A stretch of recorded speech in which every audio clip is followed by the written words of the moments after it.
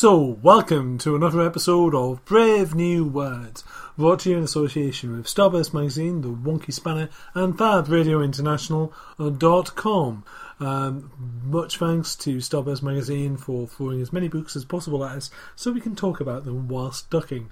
I'm your host, Ed Fortune, and I'm here with... Hi, it's Del. Hi, I'm Ross. And today's theme is space!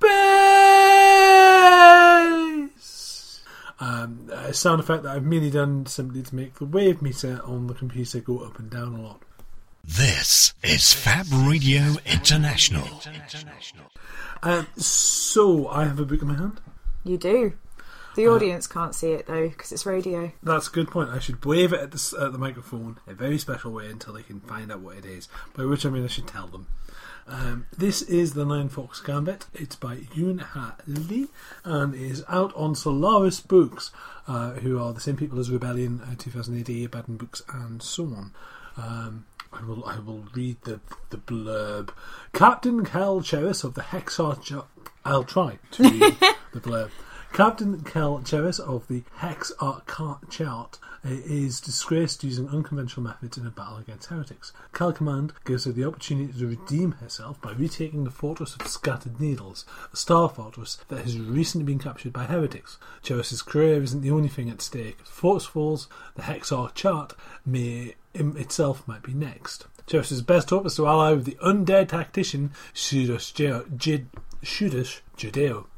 The good news is that Judeo has never lost a battle, and he may be the only person who can figure out how to successfully besiege the fortress. The bad news is that Judeo went mad in his first life and massacred 2 armies, one of them his own. As the siege wears on, Cheris must decide how far she can trust Judeo, because she might be his next victim. Now, I'm not going to lie, from that, I don't think I followed the first few paragraphs. So sometimes with the back of a blurb, I call it capital letters, where you are suddenly introduced on a blurb to lots of names of things without an awful lot of what are they. Yeah. And sometimes it's it's more fantasy token thing where it's the sword of destruction and you get capital letters on these things, and sometimes it's words you can't pronounce. I don't know whether that's a good thing. So this is high concept space opera. Okay. Now, it's back as a thing, high concept space opera. There's a number of... it's mostly non-English writers, to be honest. Mm-hmm. But there's a whole bunch of... The Quantum Thief is a good example of high concept space opera, where you have big things going off in space, and it involves an understanding of quantum physics and quantum chain and this sort of thing. This bends that idea, so you've got big science and big concepts to the point where it's basically magic. Right. Oh, that's cool. So you've got space. You've got what this book features is it features big space battles. It features the main character, Kel Cheris, who is very, very precise. If you see what I mean, they do what they're told. They're very kind of formal as a person, as a character. It took me a while to get into them because I was like, there is nothing to you. You're very two-dimensional. And I realised, no, actually, you're a very complicated person who's desperately tacking to the wind of this shifting reality. Sometimes you're referring to this person in plural. Is that a spoiler? Or am I just... I'm more confused. They are one person. Right. It's not right. Okay, so if you understand, the way the world of Nine Fox Gambit works is that if you have the right sort of equations, you can affect reality that way. Is it like a superposition kind of thing? Yeah. So that makes sense. So you've got everyone has. So there's a calendar that's influenced by people who reinforce their own calendar, and you can force people to reinforce that calendar by basically hitting them very hard. So I think I understand, and then you say more things. So manipulation by percussive maintenance, right? Sort of. It's like...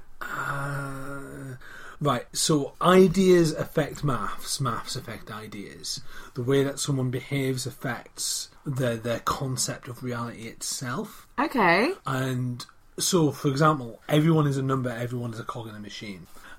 If they are influenced in a particular way, then the equations fall down, which means that the shields on your space station can collapse. It means the very laws of physics. If you move out of synchronicity with everyone else, you can affect the society as a whole. You can cause things. You can cause the physics that they run on to not work. Right. So you have to be part of the whole, the collective. That's a lot of pressure. Hence the percussive maintenance. Everyone is pretty much, they're forced into the right formation. Every physical expression is part of the maths itself, and the right sort of maths can cause all sorts of mayhem, all sorts of control. And you have these different disciplines and these different worlds, kind of worldviews, kind of don't mesh against each other. So you have one perfect machine in one way and you have another perfect machine in another way. But as soon as those two machines by machines I mean societies, as soon as they two clash, they start to rub against each other and start causing chaos and mayhem and destruction, hence war. Okay. So all of that is in the background. So that's kind of the backdrop to it. The guy the main character has to talk to is a ghost. When the blurb says undead, they're an after expression of an equation. They're a thing that's gone lost, essentially, and they've been what's left of them has been grafted into shadows to be made into a thing. Okay, so is it almost like they were supposed to be there, but there was an issue, and now they're not there, but they have to be there for the thing to work? Yes. Right. So now that I've explained the weirdness of the magic. Oh, okay. Okay. Yep, that's explained. Yeah. We understand. Magic. We're with you. Yep. It's wizards did it and ran away. Math wizards did it and ran away. It's magic and it's fiction. This is all I need to remember, and I'm sure I will understand. Magic-powered spaceships. Yeah. Or Yep. magic-powered Death Stars. Yeah. So it's but it's also military science fiction. Yeah. Because everyone has to behave in a certain way for the magic to work. The right number of redshirts have to die on this mission for it to succeed. Sort of thing. Right, okay. If it's predicted in the calendar that that's how it works, that's how it works. Okay. If the rules of reality that they've prescribed work that way, providing that you don't step outside those rules, right, you'll be fine. If you step outside those rules, then chaos happens. Yep, okay. How did people make a calendar? Are they magic people who use the equations to understand what the next equations are going to be? Part of the greater magic. Ah! But this is also military SF, so it's all got. So a lot of it is, yes, sir, we'll fly those spaceships into doom, this sort of thing. Because the overarching thing is, this is all very clever and all very high concept, but at the same time, what we've basically got is a story about an elite military officer blowing up a Death Star. Yeah. A space fortress. So it's a very simple idea with some very weird ideas grafted on, with some other very weird ideas grafted on, and then suddenly there's a bit of a switch around and a turnaround without giving any spoilers. So you sit there and going, so it's one of those books where you sit there and you go, right, oh, that's cool. How did that work? If I'm sort of understanding it right, and okay, this might be a complete tangent, but it's like, okay, this Star Wars happened the way it did because these are the rules you accept, like the Force exists. Yeah. And Star Trek happens like this because you accept that transporters and other things exist. And if we had a crossover thing, none of those rules apply anymore because that's where we get fuzzy. That's a very interesting way of putting it, and not quite, but yes. Okay. So talking about the Della's looking confused for the benefit of listeners at home. Talking about the writing, what we have here is Dell needs more tea. We have high concept space opera. Yes. Very broadly. You've said those words a lot and they still don't make more sense than they did before. I feel like you're justifying it with the name of the genre. Dell will listen to their show again in future and will understand it better the second time. No, sure. Equations are magic, maths is magic.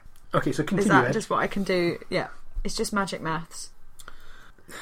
It's the writing style. The thing is, the writing style is extremely pretty. So whilst you're in the reading zone, you're like, oh, I get this. Oh, I get this. Oh, I get this. Oh, that's really. And then something blunt and horrible will happen. You'd be like, you're taken straight out of it, and then you go, wow, and then you go back into it. So it's got that horrors of war element to the writing and to the world building.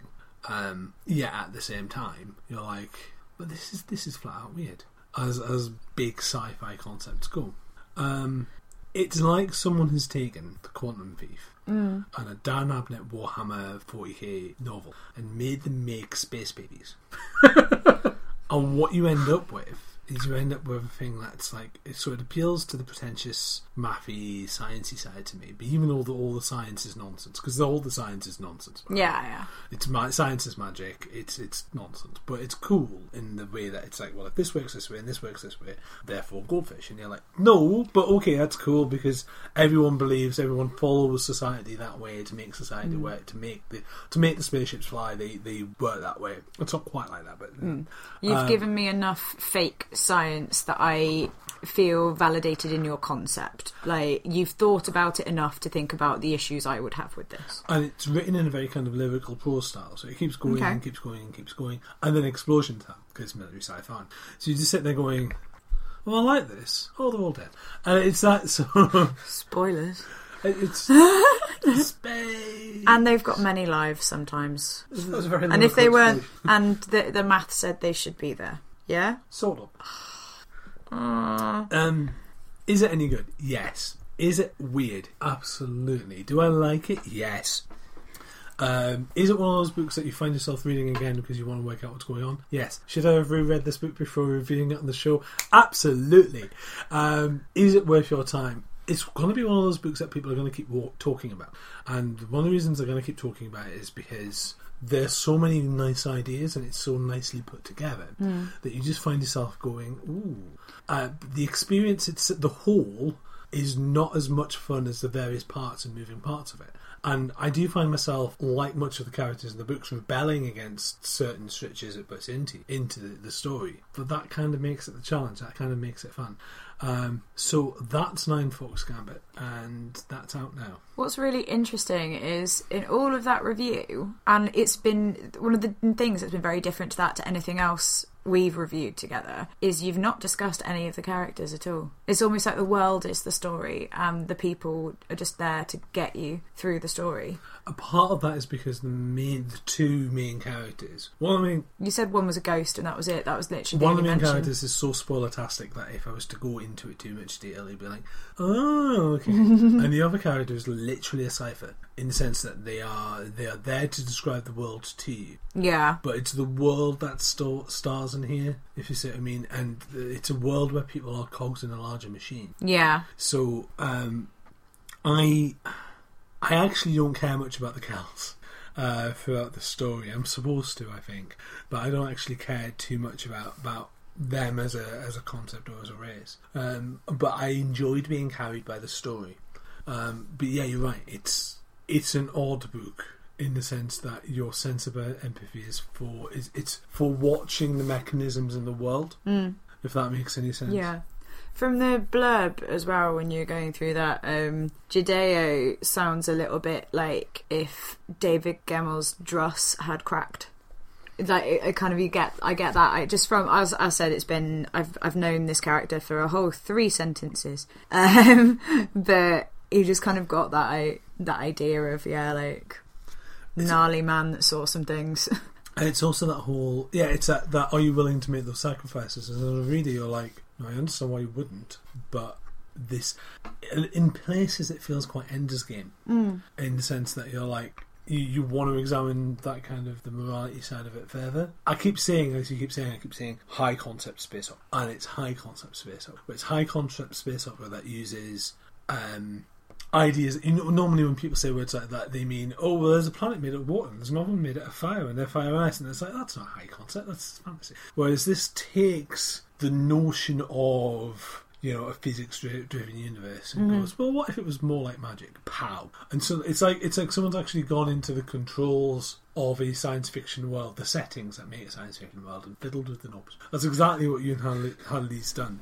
They fiddled with the definition of sci-fi to create something that looks like sci-fi, feels like sci-fi, but is actually a fantasy novel. That's very interesting. I kind of and not like something that kind of exists elsewhere as well. Like there's a few. I like that books are doing that now, taking interesting bits of science and then going, ooh. It doesn't feel limited by its own genre. Yeah, is what I'm saying. And also, spaceships makes fingers boom, which is one of my favourite bits of sci-fi in general.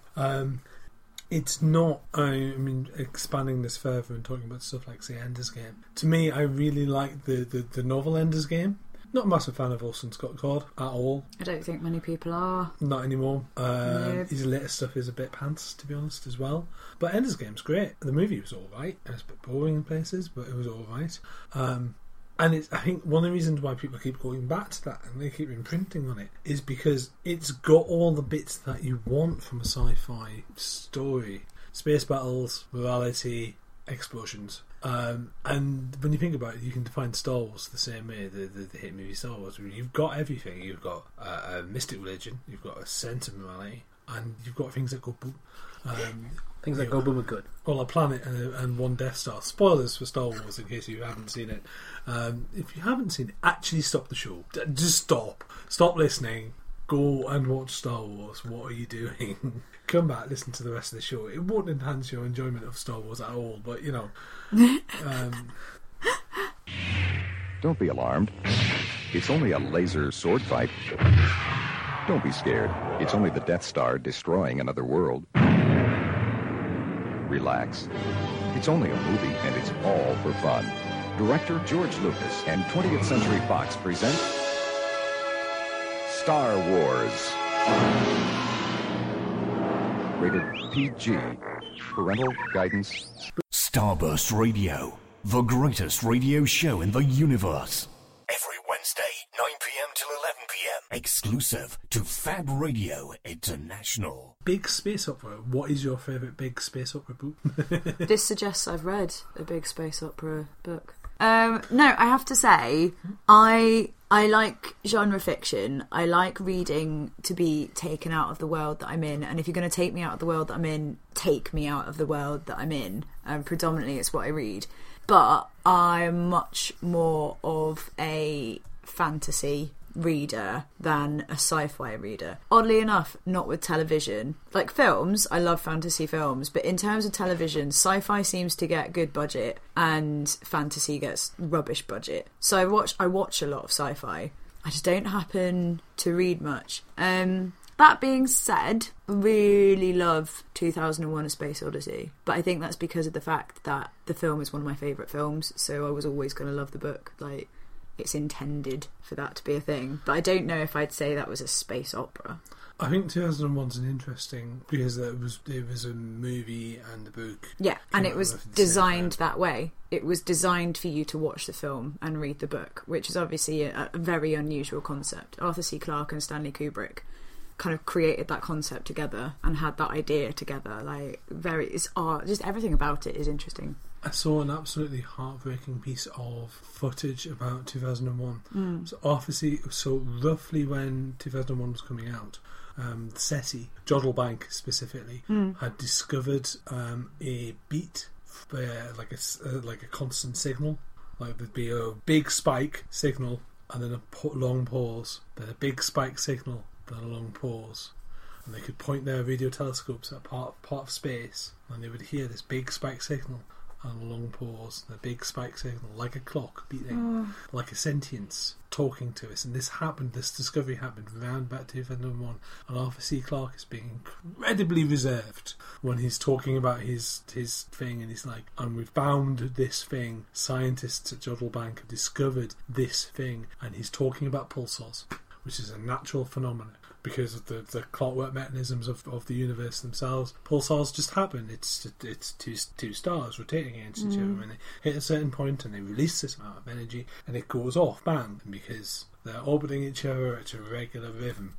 But at that point when that movie came out, there was just and you can see in his voice, you can hear in his voice this tone of incredibly reserved excitement. Yeah, he's incredibly excited, but he's not getting excited publicly. But you know that he's just like, yes, and the movie's coming out, and also Alien Life, hooray! Meant to be. I wasn't sure if it was going to answer your question, but then the example that just came to mind for me was Contact, which was Carl Sagan's novel, which has also been a film with Jodie Foster. Jodie Foster, yeah. But I don't think, I'm not quite sure I've seen the film the entire way through. I think I may have keep catching it in the middle. But the book itself, we kept going through.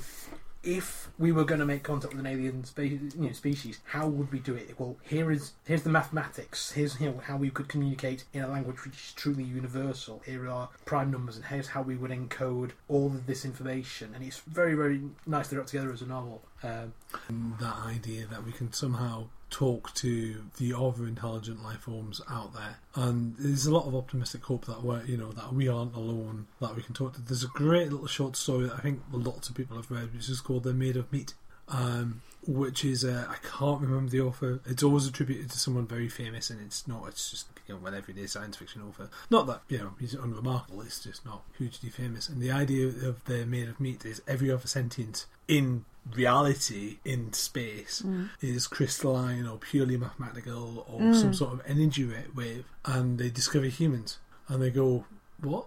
That's disgusting. And they're just repulsed at these blobby creatures wandering around. They're like, oh, so are they like the crab creature? No, they don't have a crystalline brain. It's all meat. And they sing. How do they sing? Well, when meat hits meat, yeah, they use that to make sounds. Ew. And because, and then it goes on to explain that because we're incredibly limited beings and we can only exist in one level of reality, we can be safely ignored by all these other sentences that are floating around. And the stinging, spoiling the short story for you entirely, there's a sting at the end where they're talking about, the loneliness of space. But they ignore the disgusting meat creatures. And it's one of those little sci-fi concepts. Again, that is actually a high sci-fi concept. The idea that mankind suddenly realises that we've been ostracised, and then like an angry teenager decides to go on a rampage. Yeah, which you can totally see as an idea and as a concept. I've pulled out actually from the bootleg shelves. We've got a copy of Arthur C. Clarke's A Space Odyssey. Obviously, of course we do, on our shelves. But we've got Folio Society version. This one's pretty. So the Folio Society books are gorgeous. We've talked about these before, and I'm afraid we're going to be talking about these randomly because we just find them so pretty. They're so pretty. I'm going to give this one to Del. I'm going to talk about the pretty. It is very, very pretty. Like, even just the cover, and it's just a face with a helmet on with lights and shiny eyes. Very shiny eyes. But no, I think it's so just block. Oh, there was a picture. It's illustrated because it's Folio Society. So it's the only time you'll find a 2001 that's illustrated, because obviously they aren't normally. Oh my goodness. This is wonderful radio because I'm just making noises at things. But I'm especially amused because Del told me off earlier for liking the idea of a book with pictures in it. What? When did I do that? Are you fibbing? Tell me when this happened. I did. Lies.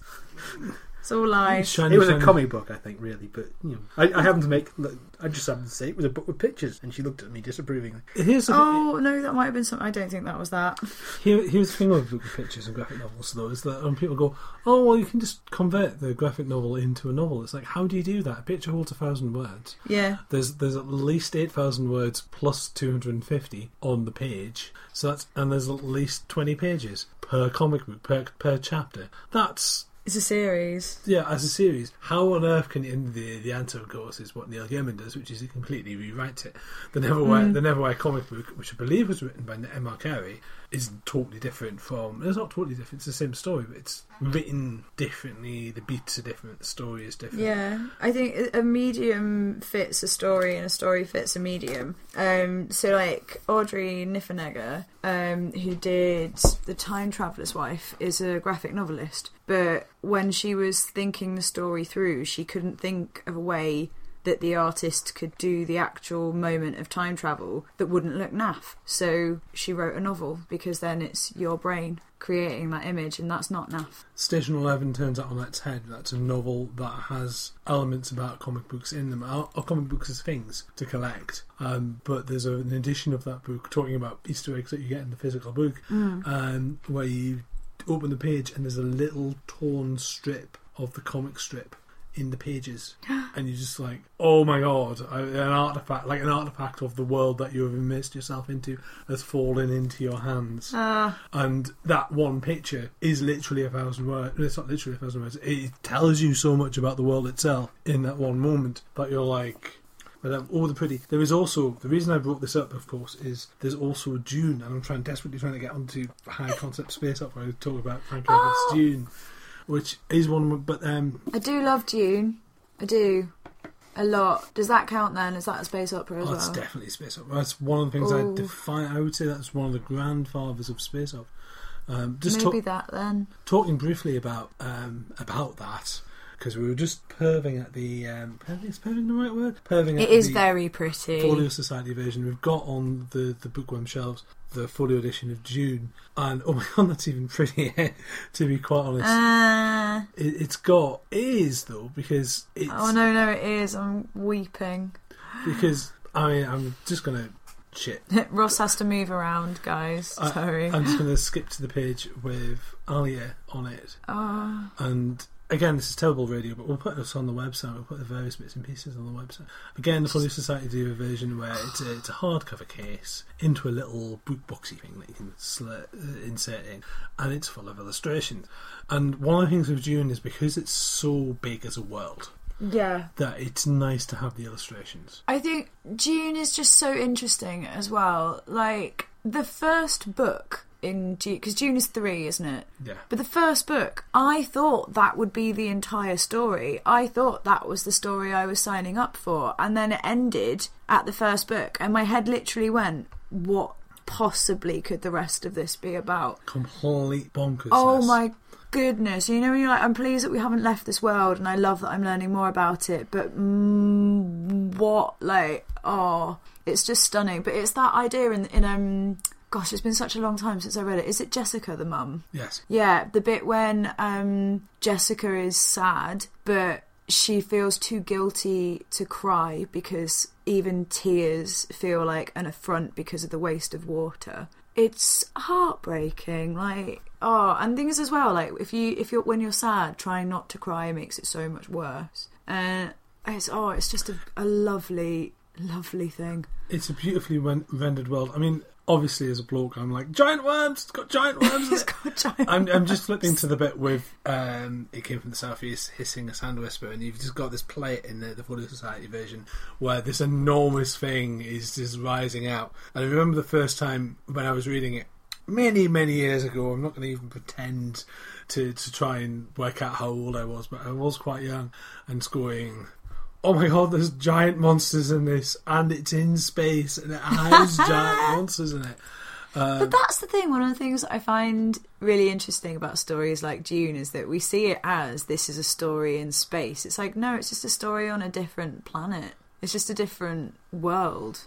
It could easily be empires on the planet, and easily be different parts. You've got of the this world. idea of like yes, the world, they happen to be on this planet and it is a weird and mental planet, but I think the reason why it's kind of, you've got that idea of a space story is because there's travel across planets, isn't there? Like they've come to that planet from another planet, haven't they, and things like that. Which is why they need the spice. Yeah. Do we need to summarise Dune for the listeners? Read it.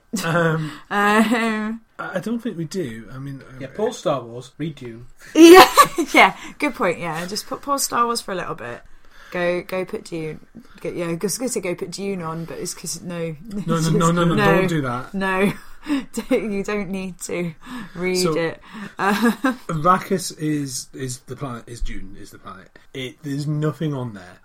It's complete wasteland. It's desert, isn't and it? it's Death Valley style desert in the sense that if you go out unprepared, you will die. Except they have spice. Except there is spice. There is these veins of this weird space drug, and you take enough spice, and you can see through reality, and you can use that to twist and warp space to go anywhere. So everywhere wants to go onto this wasteland, which is horrible. And if you put a foot wrong, you'll die.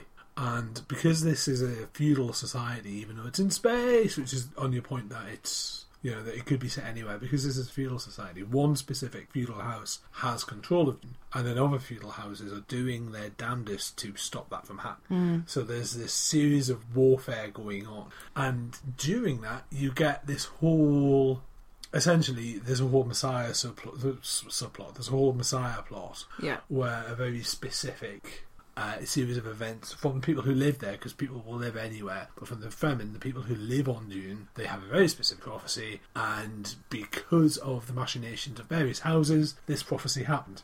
how we're doing with my summary of Dune. I think that's about right. Yeah, I think one of the interesting things about it as well is it's not a drug war turf story in its entirety, and I think especially in the first book you've got this idea of a drugs war, turf war kind of thing going on, but then you also throw in that idea that water isn't so much a commodity, water is almost a status symbol, isn't it? Like, because it's a desert, everybody is dying of thirst pretty much all the time, and it's not that the rich people have water and poor people don't have water, it's that rich people abuse water as well, and it's a huge part of how respect works. And one of the ways that they kind of utilise to show us that the family that we've gone to this world with are not like the other people on this world.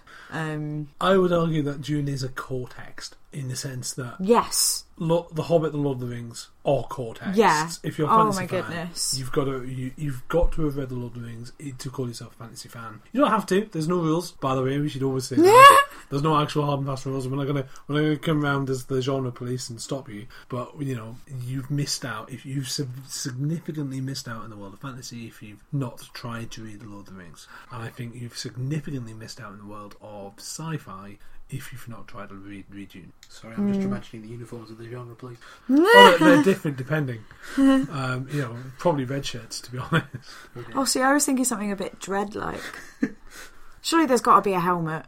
Oh, absolutely. Yeah. It's going to be faceless as well, so you can't tell who it is. Yeah. And now I want to cosplay as the genre place. I want to get a bunch of, or possibly the cosplay place, and just do a whole website and we'll turn up and go, we are the cosplay place, and then be really nice and fluffy and like hand out like gaffer tape and yeah, those are the people with sewing kits. Sewing kits and stuff, like a bandolier of sewing kits all the way around. Aww. So you can turn up and go, but be really stern and serious and like, we are the cosplay place. Actually, do you need to repay?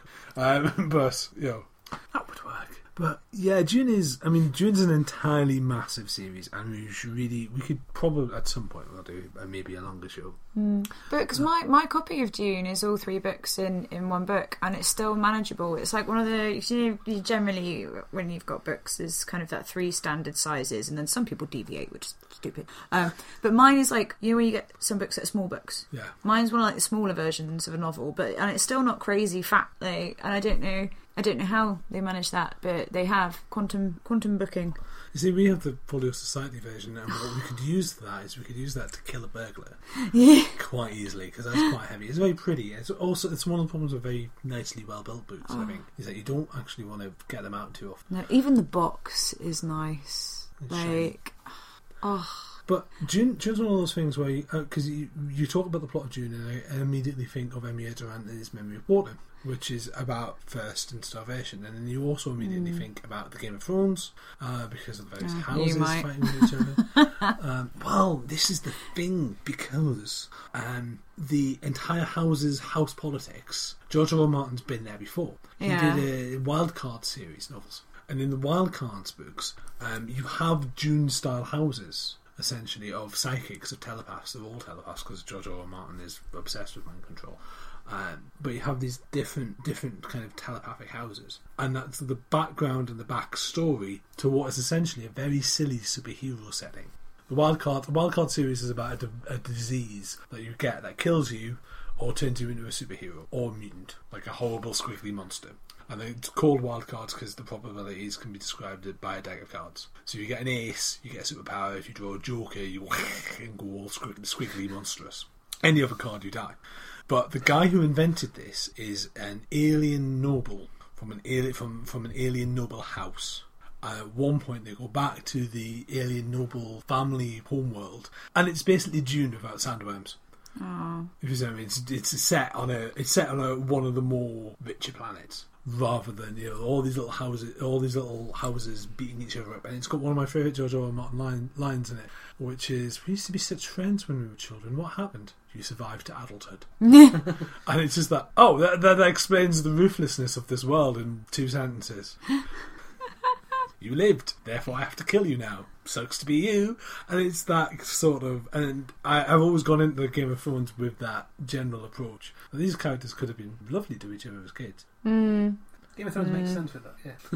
But you shouldn't have had to read the entire works of George R. R. Martin to get an insight into. I suppose that's true of any of them. I can't think of anything else that Frank Herbert did that isn't Dune.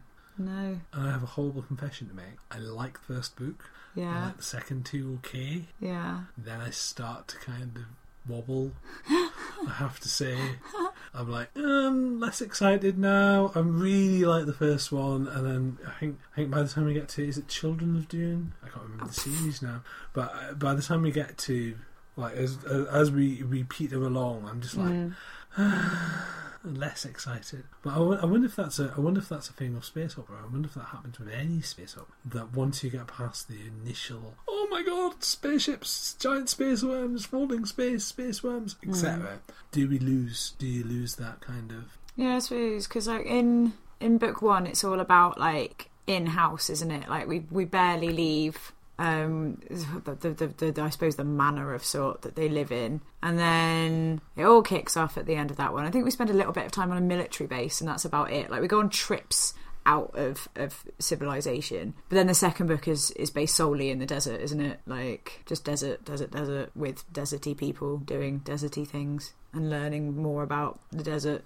And as it gets weirder, you're just like, I'm less excited by this now as we go forward. But that whole Warhammer 40k is a thing that I keep going back to because it's a pirate that's stolen everything from everywhere. So in 40k, for example, you have navigators. In Dune, you have navigators. Oh, in the early drafts of 40k, they took spies. They then are they genetically modified, so they've got the weird third eye. They have houses of navigators. They have houses of navigators that argue and fight amongst each other and navigate and bend and warp space. But obviously, it being Warhammer 40k, which is really a fantasy setting. I'm not disagreeing. In the same way that we can say that Nine Fox Gambit, which we were talking about at the top of the show, is a fantasy setting, we can absolutely say that 40k is a fantasy setting because it's got orcs and elves in it for a start. Science is magic.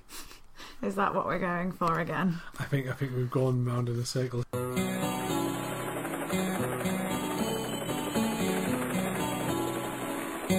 Across the world, 24 hours a day.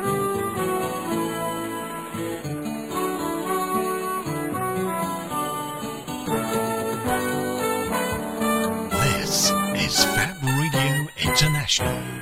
Thank you very much for that. So, I think it's time to say goodbye. So, I've been your host, Ed Fortune. I'm Del. I'm Ross. Bye! Bye!